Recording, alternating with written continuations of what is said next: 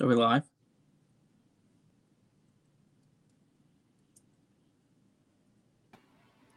Yep. Sorry.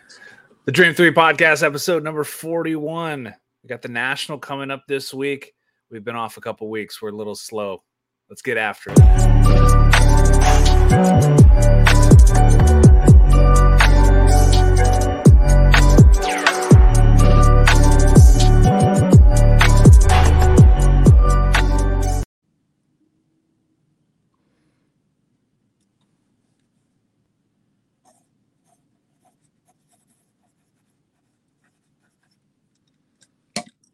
Are we live again? We are live again. My computer is flipping out all kinds of places. So we're back. We've been off for a couple weeks. Glad to be back on the podcast. We've all been busy. So much to talk about, especially our favorite time of the year. The Sports Card Nationals is this weekend in Atlantic City, New Jersey. Unfortunately, neither one of us will be attending this year. We did attend last year's National in Chicago. So, it's a big time for sports cards right now. It's a big time for the sports card market. What you're going to see at the Nationals is going to kind of, lay out the rest of the year of how it's going to go. Yeah, for sure. This is going to be also the first year that the international buyers will be able to come over, which weren't there last year because of the COVID restrictions. Mm-hmm. So I think there will be maybe some heavy buying in some certain areas that weren't necessarily as popular last year. By me, I'm thinking basketball-wise. I think there could be some big buys in basketball just because of those international markets who like basketball more than football. So definitely some potential there. But I mean, I wish I was going.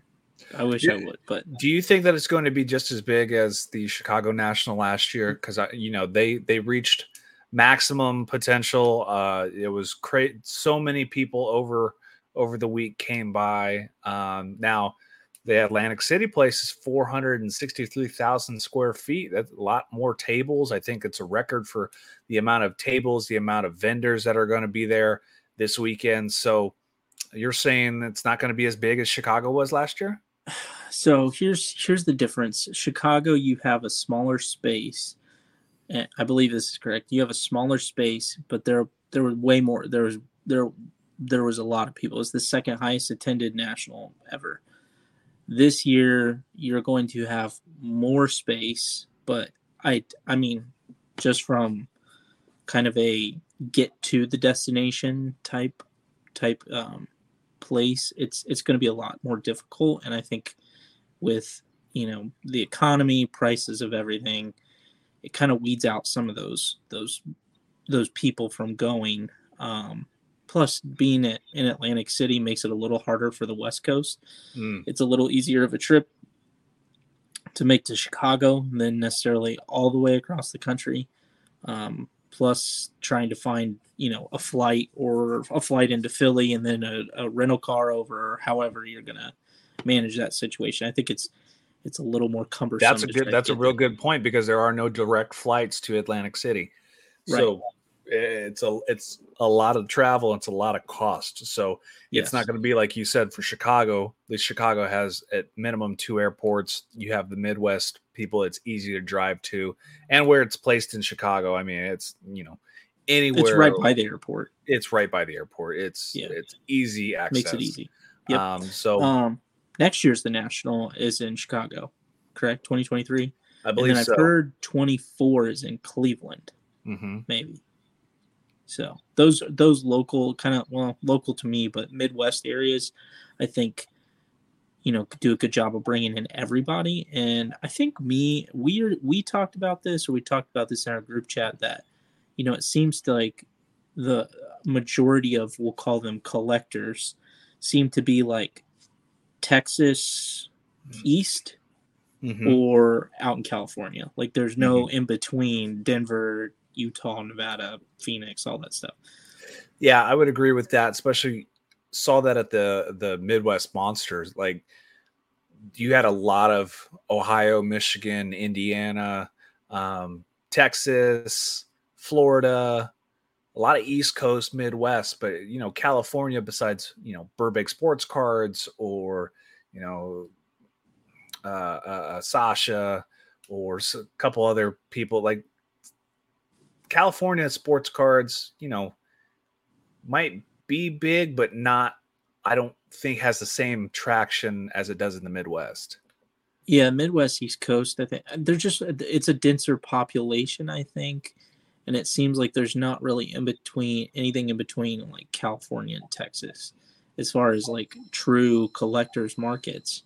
Mm-hmm. I mean, yeah, you got Las Vegas, but Las Vegas I wouldn't say it's a collector's market. It's just a town, So from that aspect, bigger shows are probably going to be kind of Midwest set or the East Coast just because of location. But don't get me wrong. I mean, California still got a massive amount of collectors and a huge population, but makes it difficult for those guys to travel. So for the National, I know you and me both saw it last year, but the amount of people that are not just there, but are also there with a camera crew or somebody filming them, or the annoyance that is, I don't want to say that social media is an annoyance, but the way that people treat these things is like, if you have 200 followers, you don't need somebody with a camera following you. If you're Ryan Johnson, Car Collector 2, and you got 50,000 and this is how you've built your business, okay, I understand it. I'm not knocking the hustle, but when you go to the National, you're going to see just as many cameramen as there are people. And, half those guys don't know why they're there. They're just there getting paid to film people. Agreed. I think it's, and part of it is the generation of just like, 2020, 19, 20, 18, 20 to 35-year-olds. We'll just call it. I don't know. It's a mix of, our generation and then the next generation. But it seems to be very social media driven, and a lot of it is self-promotion rather than, I would say, hobby promotion. So it's kind of like, hey, look at me, look what I'm doing. And it makes everything seem like the hobby is so glossy and perfect, and it's sunshines and unicorns and you can never go wrong. And I think it's completely kind of bogus. It doesn't give a true reaction to the market. And there's, the big time guys who have been in the hobby for, 15 plus years. Ryan talks about this on his podcast, but I think he truly tries to give an honest opinion, is that, we try and promote the hobby, but I think sometimes we neglect the part of the hobby that needs to be shown, and it's the market. The market is down right now. I mean, you have things selling at all-time lows in the last, 2 years. You have LeBron cards starting to fall under what they were pre-COVID and pre-spike. You have Jordan falling below, the Jordan PSA 10 falling below where it was pre-COVID and pre-spikes. That I think those are market points and data points that we all need to consider, in that, maybe the market is becoming really soft, and part of that could be contributed to the fact that there's a ton of different platforms that everybody can buy off of, auction houses, Alt, eBay, MySlabs, Golden, PWCC, Heritage, Leland's, and some other small auction houses. But when you have so many places that you can buy, there's always someone running the same card. So if you're holding a high-end card or a high-value card that isn't, an of 10 or an of 1, and let's say it's a Jordan PSA 10, just because it's easy, an 86 Fleer, there's one running at least once a month or twice a month, sometimes 3 times a month. And that's a problem because everybody sees these cards and it just becomes like the whole point of creating value and creating a steady growth is there's not a lot of sales of a card, and there's not a lot of sales in succeeding fashion. So like if a Flawless Joe Burrow goes up for sale, the only thing that's going to drive the market up is if everybody holds the Flawless Joe Burrows. But if everybody's selling them, then they're just going to keep snowballing down. Yeah. There was a card, real quick. Yeah. 02 Topps Super Bowl Tom Brady auto PSA 7. And when the kind of this Tom Brady patch auto spike started back in, or after he retired in March and April, that card sold for $100,000. The next, they've had continuous 02 Super Bowl autos selling. This last PSA 7 sold for $39,000. So you lose $60,000 because everybody's flooding the market with these cards. Yeah, and we talked about this in our group message.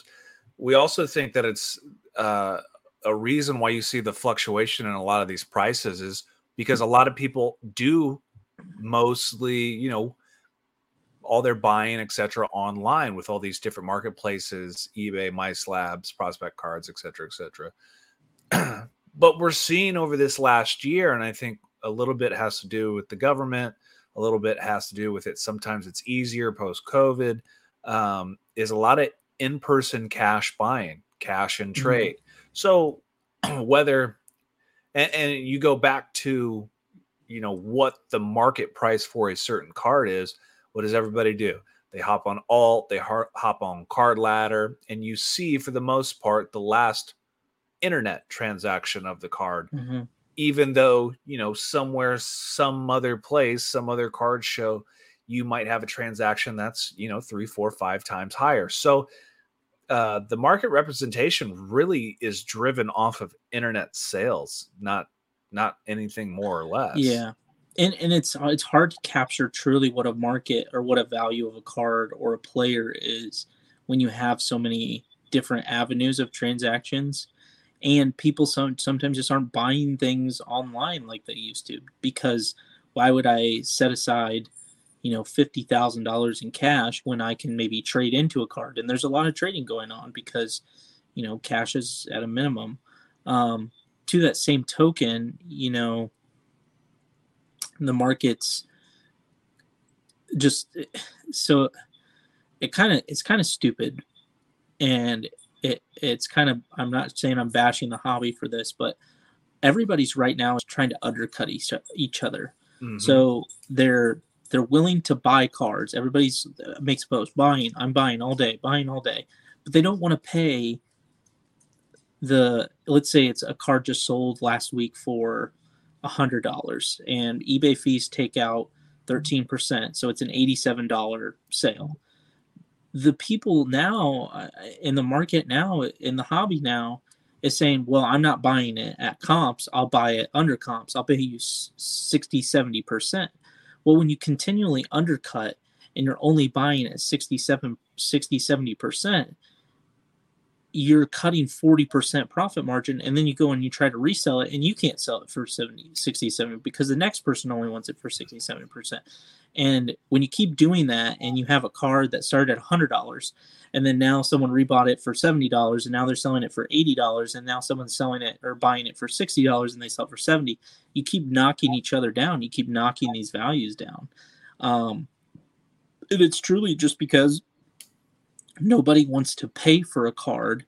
They want to try and just flip it.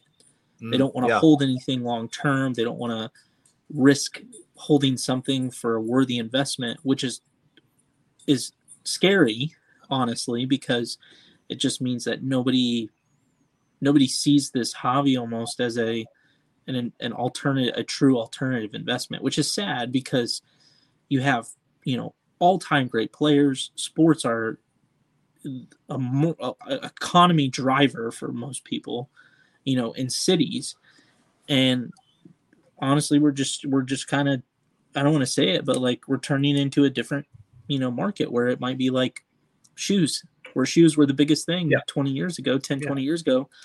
Now it's nothing. And the same thing's happening right now to us. You see that a lot on the YouTube channels of, you're making a deal in the day. Let's say you get a game use patch auto. Not only are they not, sitting on it, they put it right into their showcase. So you buy from one side of the room, turn around, put it right in your showcase and try to resell it, trying to continuously flip a single card throughout the show. So, kind of like you said, the market it's no longer become a, you're squeezing profit margins at this point. Exactly. You're trying to pinch pennies on the dollar. Like if I bought it for, $100, like you said, and I'm able to sell it for at maximum, if you're going to try to resell something at the way, everybody's doing it off of eBay comps, take that 13% out. Nobody wants to pay that. If you're lucky to get $5-10 more for what you bought it for, is that really what, you're really striving for? That's truly what it's become is everybody's trying to be a flipper and just take cards in at 60-70% where they can turn it around and make $5 off of it. And I don't know if it's because people are using this avenue and this alternative investments truly as their job, because if it is, you're not going to make it. No. Unless you have been in this game a long time and you got high dollar assets that you can liquidate and move. Other than that, you're not going to be around. It's not sustainable unless you truly are doing it at a high volume. Of course, yeah. And it's like it's the same premise as dumping your money into crypto and being a crypto investor. Right now, you would be so much underwater, you'd be homeless. And I feel like watching some of these YouTubers and influencers and Instagram influencers, it's like, okay, cool, you just got something flashy, but like, is this your real job? Because if it is, like, are you living out of your car? Because like what you're doing, like, you just look at it and you're like, how are you sustaining? Yeah. You know what I mean? Because the lay public is, or the lay collector is not sustaining the same and making the same money. So I don't know. It doesn't make any sense to me, and it's become a hobby more about, hey, how can I show off this versus, hey, I truly enjoy the hobby for the collecting side of it. It's how much money I can make and how much I can show, oh, look what I bought, look what I did. And I don't know, the self-promotion just kind of sucks. That's more what it's turned into instead of, hey, look at me build this business. Like we always use Ryan for an example because he's local to you. Santiago Sports Cards, I think of him as he turned it from flipping cards to merchandise to now he's got this ginormous shop, and he's just a normal everyday guy like us, but that's the 1%. The 99 other percent are the the eBay flippers who trying to make that 3 to 5% on a card that's not going to happen, or trying to cut everybody below like we've been talking about. And yeah, it's not sustainable unless you're moving 2,000-3,000 cards a day. Yeah, I mean, if you think about, well, let's just do the math. You got a calculator? I got my if phone. You do $250,000 in transactions and you're making 5% of $250,000, what is that? So 0.05% times 250,000 is 12,500. So just for perspective, I did over $100,000 in transactions last year. So yeah, I did over $100,000 in transactions. My profit margins, I don't even think I made over 5%. And that's documented. It's on tax. I pay my taxes on it, but I don't even think I made 5% on that. That's so if funny. You're telling me, and I did over $100,000 in transactions. Yeah. Let me pull up, because especially since I'm on my computer, I have all my ROI and everything built into my spreadsheet for my cards last year, obviously for taxes. Yep. So last year alone, I pulled in. So I sold, quote unquote, $54,000 worth of stuff. Yep. My profit margin, I was I was negative 10K in profit. Yeah, and that's in a down market. Last year was a down market. Anything from, what was it, January to March? Anything from January to March on was a loss. And I can look at mine right now that I'm building. I don't have. I do. I am. My total profit right now is $14, and I have in my collection from this year alone. I have done. I got to make this thing just a little bit smaller. I have. So this is just from this year only. I've added 127 pieces. Crazy, isn't it? It is. I mean, people think that, and YouTube does a very good job of this, of people flashing around these high dollar, this Rolex, this car, this. Like, you and me prove it. Yes, there's ginormous money involved, a $50,000 card, a $70,000 card, but the profit margin is so slim that it's not like I traded this and sold this and I made $70,000 profit. Like, if you make a couple $100, 1,000 or two, that's amazing. Yeah, it's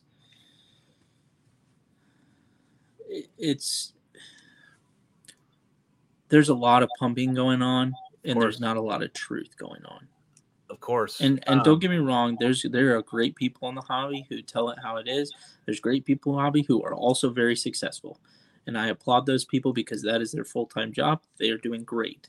But there are some other people in the hobby who do this, and it's all about self-promotion. And, think about it. Like, you're influencing the younger generation. Mm-hmm. And if you truly aren't succeeding, and if all you're doing is succeeding at being a Instagram star, and you're making not very much money, just enough money to pay the bills, like, is that what you like? Is that the hustle and grind that you're trying to teach kids to do? Or do you want kids to, say, hey, this is great. This is a great opportunity to enjoy the hobby. Yeah, you may make a little money, you may lose a little money, but it's all about collecting in the end.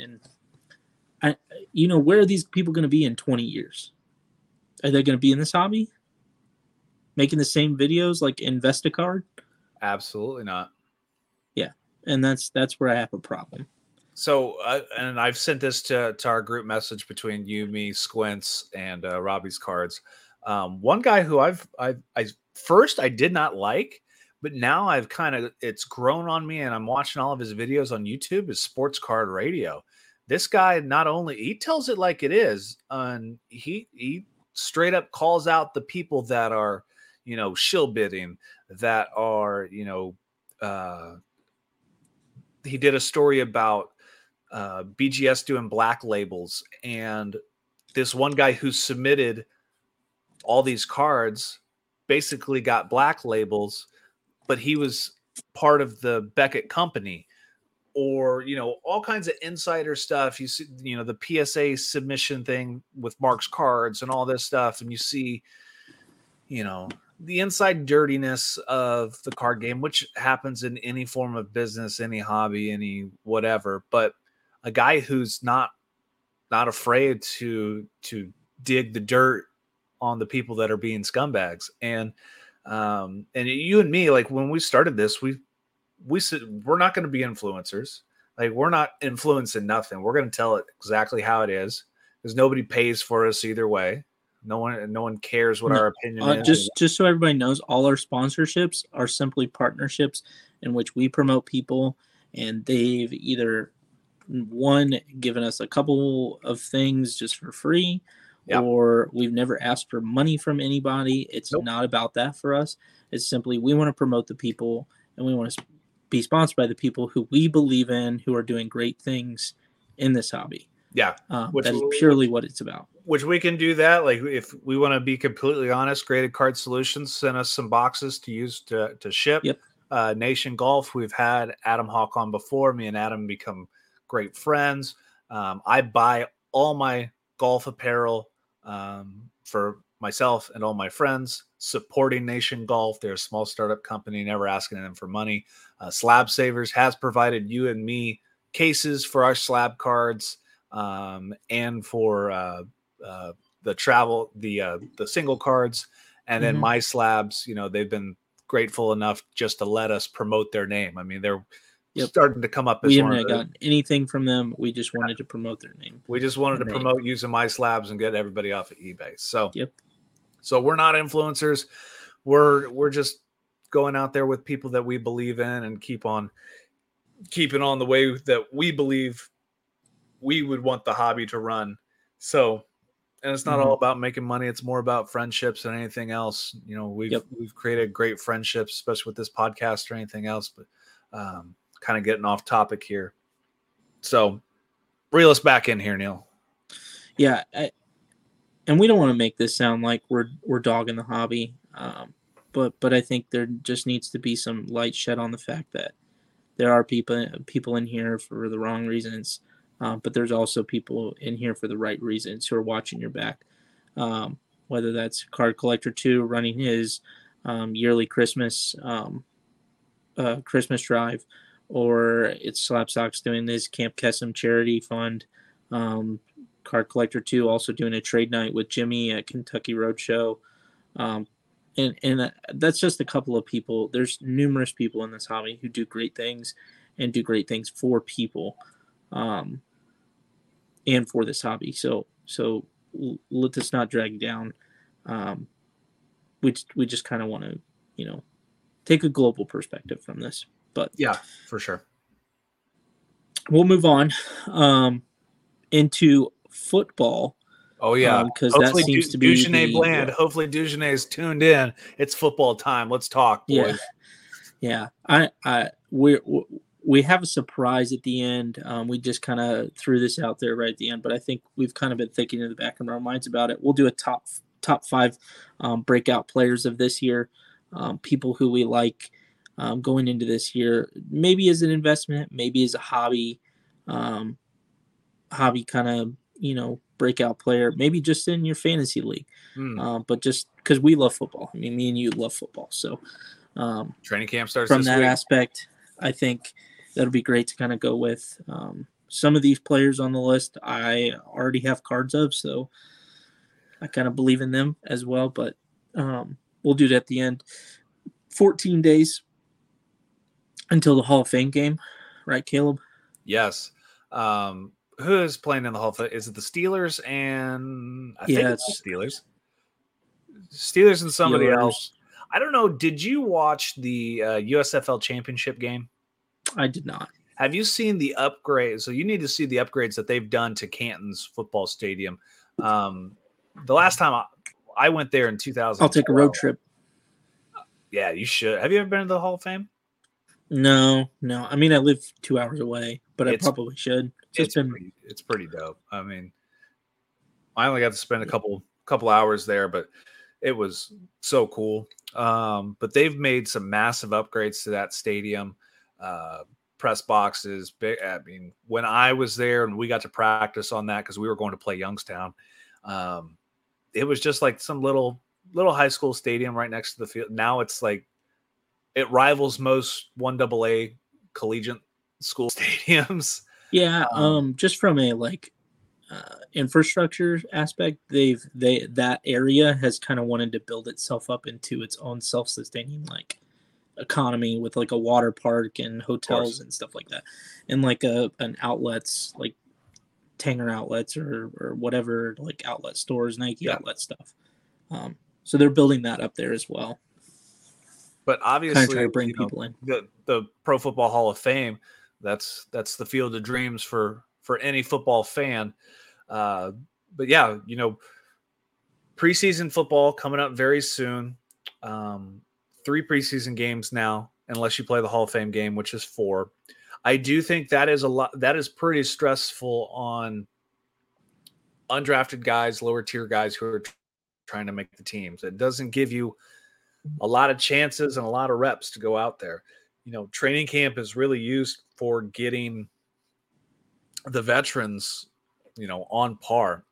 Now with the restrictions on hitting, the restrictions on padded practices, it's not like that. It's not like the 90s and the early 2000s when we grew up of 2-a-days, 3-a-days, going out there hitting and grinding and the old school way of football as we saw it. It's a lot more of pro pads, speed, 7-on-7 type ball. So the guys who are not high tier, high valued players, it's tough to get at that look to make a team, to make that 53-man roster. Yeah, you got to hustle, and honestly, you just got to make plays. You got 3 games to make plays. That's what it comes down to. It doesn't matter if you have 1 rep or 12 reps or a quarter or whatever. Like, you're right. Like, you have to make those plays. There's no room for errors if you're an undrafted lower tier guy. And I love preseason football. And there's a lot of people that, it's like watching, lower tiered teams or whatever, but I enjoy watching these guys try to grind and do whatever they can to make this team. So I've always enjoyed the preseason, going to preseason football games and watching. I'm one of the only guys that will go to a Colts preseason game and stay all 4 quarters to watch, because to me, it's just as exciting to see the guys playing in the 4th quarter as it is the starters. Honestly, that 4th quarter, and you get to play preseason game 2, 3 now, which would have been game 3 or 4, a few years ago. Those guys are playing for their lives. Mm-hmm. Like, they're playing for that roster spot, and they are flying to the football. They are making plays. You talk about people are making a living off those games, off those last 2 quarters in those games. Because they don't play for ties, so everybody's trying to win the football game. So you either win or you lose. Yeah. No in between. What are your thoughts real quick on – there's been a lot of announcements this past week of a lot of throwback jerseys. A lot of teams are going to wear throwback jerseys for about 2 games per year. I'm a big fan of bringing back some of the throwbacks. Not all of them are great. I thought the Bengals white on white with the white helmets is pretty cool. That's cool.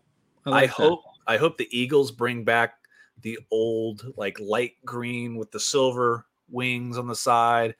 I like seeing the Giants bring back the old long Giants and the baby blues. Some of the jerseys that I saw are like, we don't need to go all black. Like I think the Eagles have, or the Jets or somebody has some all black jerseys. Like, come on, go to your original roots, not get crazy with it. Like, Tampa Bay's bringing back the creamsicle jerseys. That's what I was about to say. Tampa Bay creamsicles. I like the old Houston Oilers. You get that nice powder blue Oilers jersey. I saw Trevor Lewan would like to bring back the Houston Oilers jerseys. One of my favorite jerseys of all time. I would hope the Dolphins could bring back some of the original 90s Dolphins uniforms. I know Jonesy played a throwback game in that, and I think I have 2 of those jerseys. The Colts ones suck. They don't need that. I like the Patriots red jerseys. I think it's a nice throwback. The old 70s jerseys with the old Patriot helmet with the actual guy. There's some good ones. There is some good ones. We'll see. We'll see what some of those look like. Man, I'm ready for football. I'm so tired of baseball. Baseball's so bad.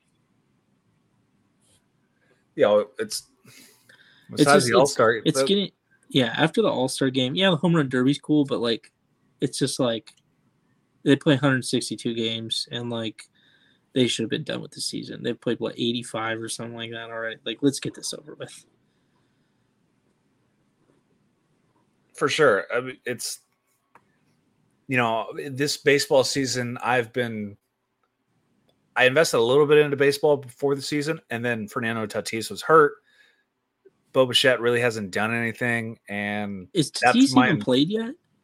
No, he has not. Is he going to? I don't think so. I was under the assumption he was going to be back in like the first couple months. Either that or he had something, come back up and re-aggravate or not. Acuna's come back and he's played pretty well. But he's still down. I mean, all of baseball, I guess, is down, if you will. Did you see Boston? Like Ohtani Did you see Boston get 28 runs put on them? Yeah, the Blue Jays 28-5, I think, is the final score. That's embarrassing. I had to text Tommy because obviously he's a diehard Red Sox fan. It's like, dude, your team is trash. And then he goes, well, all the pitchers are hurt. And Craig responded, pitchers don't catch fly balls in the outfield. Yeah, have you seen some of those pictures? Run for inside the park grand slams. Yeah, like their fielders are like blind. Oh my God, they're so bad. They're trash. It's like bad news. It's like the Benchwarmers movie. Like that's who you got going out there. That's terrible. It's bad. I can't. Yeah, right. I can't stand baseball. Soccer kind of picked up. I saw Haaland scored his first goal today, playing for Man City. So I'm expecting soccer cards to come back up here in a little bit. Obviously, we're getting closer to World Cup. We're getting some friendly matches going on. Josh, I keep texting Josh, and Josh's card collection of soccer keeps growing by the day. Like he has to. Is his wife pissed off yet? She has to be, because there's no way it's not triple what my collection is currently. He's gonna have to have a major sell-off here at the World Cup. I think so. Our goal is we're gonna try to go to the Kokomo card show and set up his vendors if he's got the weekend off. I'm going to go no matter what. Have you heard anything about the you went to the Midwest Monster, right? I did. Did you hear anything about them doing one in October? Yes. October 6th through 8th. That would be a huge one for soccer. It would be. Oh, for sure. For sure. I'm going to try to make that show. I got to find, I think Andy from Andy Card Exchange. He's putting that on. I'm pretty sure it was October 8th through something. Or no, the 8th is a Saturday. So it would be the 7th, 8th. 7th, 8th, 9th. Yeah. Yeah. That would be a fun one. I'm going to try to make it to that one. Even though it was a first time show, it was well put on.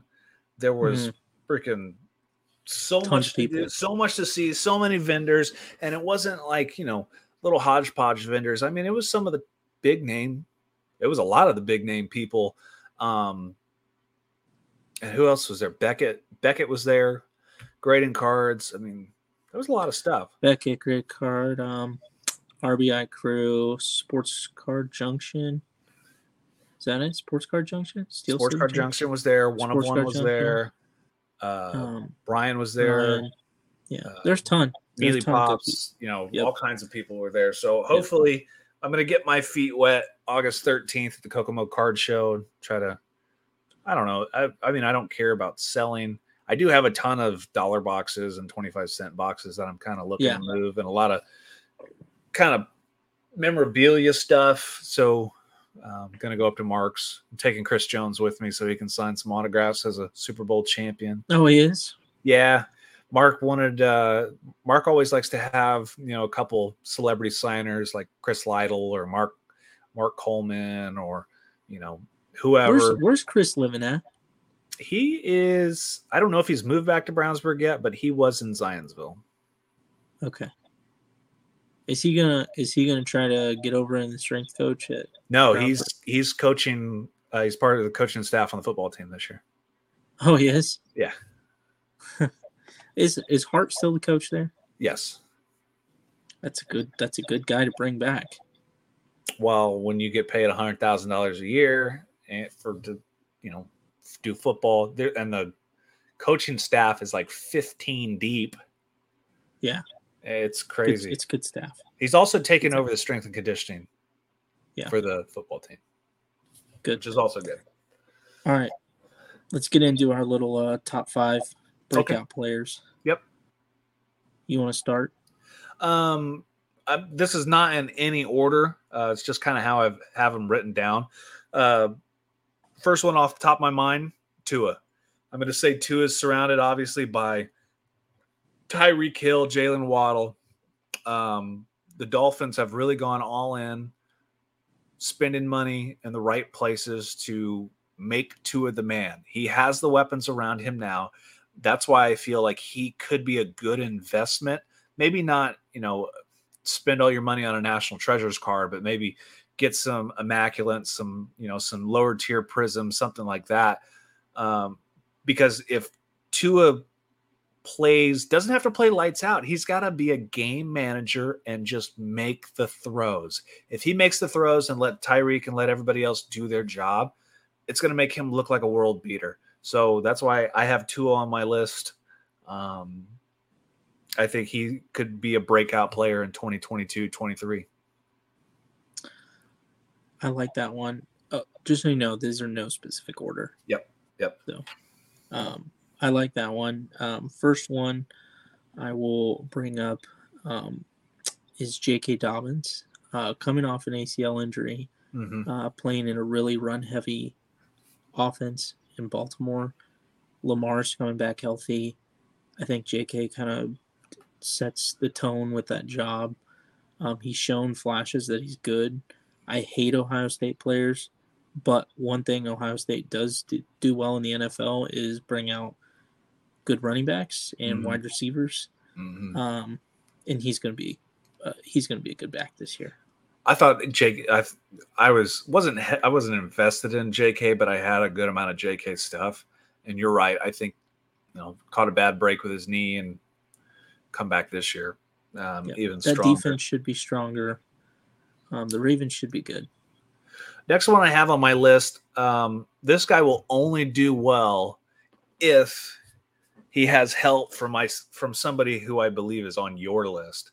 So I'm going to go A.J. Brown with the Eagles. So if Jalen Hurts, and you've seen the pictures of Jalen Hurts all super jacked up, he's a weight room warrior. A.J. Brown has kind of been non-existent in the NFL the last couple seasons. Obviously, being with Tennessee, it's tough when Derrick Henry gets the ball 50, 60 times a game, and Ryan Tannehill, can't not get knocked unconscious or get sacked every other play or just hurl it up. A.J. Brown, Philadelphia paid a lot of money for him, so we're going to find out real quick if he's that freak of nature that we all thought he was coming out of Ole Miss, and if he's going to be a real big-time guy in the league. I think A.J. Brown is a sleeper pick for this year. AJ, if I'm not wrong, AJ and Antonio Brown are related, right? I think they are. I think they're cousins. They might be. I don't know. That you'll have to fact check me on that, but I think they're cousins. I think they're related. If they are related, they look a little similar.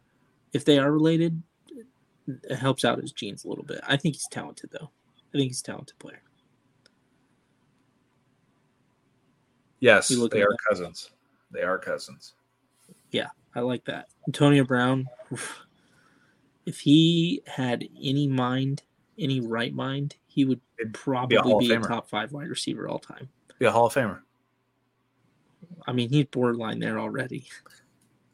But it's kind of like the Chad Johnson argument. He's better than Chad Johnson. But Chad Johnson has the numbers, but the antics don't let him in. Antonio Brown's going to feel the same. Antonio Brown in his peak is better than Chad Johnson. Well, 100%.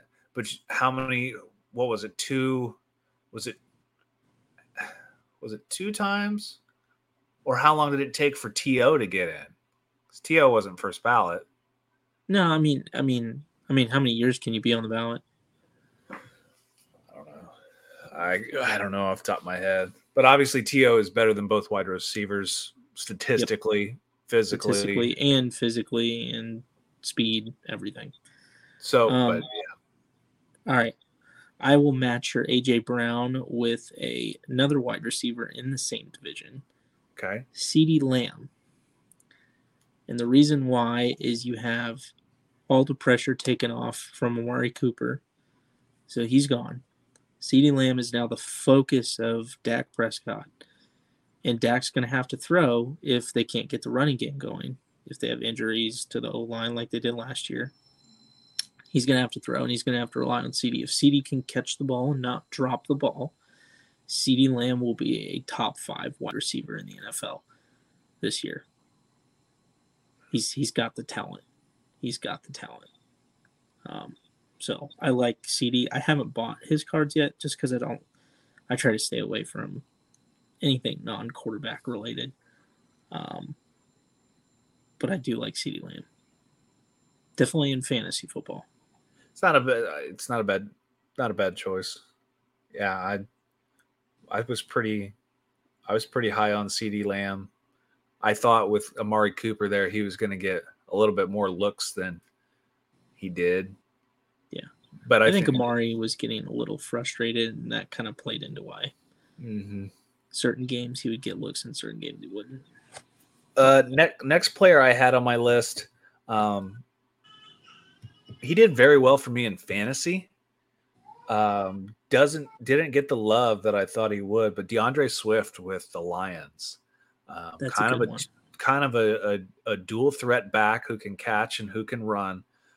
The Lions obviously, hopefully getting better. Quarterback situation, Jared Goff, we'll see what he can do or how long he's going to actually be in place before the Lions start to figure out somebody else. But I think DeAndre Swift is a multi-tool type player that is super cheap that you could invest in, and probably he's not a pounding running back like Jonathan Taylor, let's say same draft class guys, but guys who can catch the ball out of the backfield and run. He reminds me a little bit of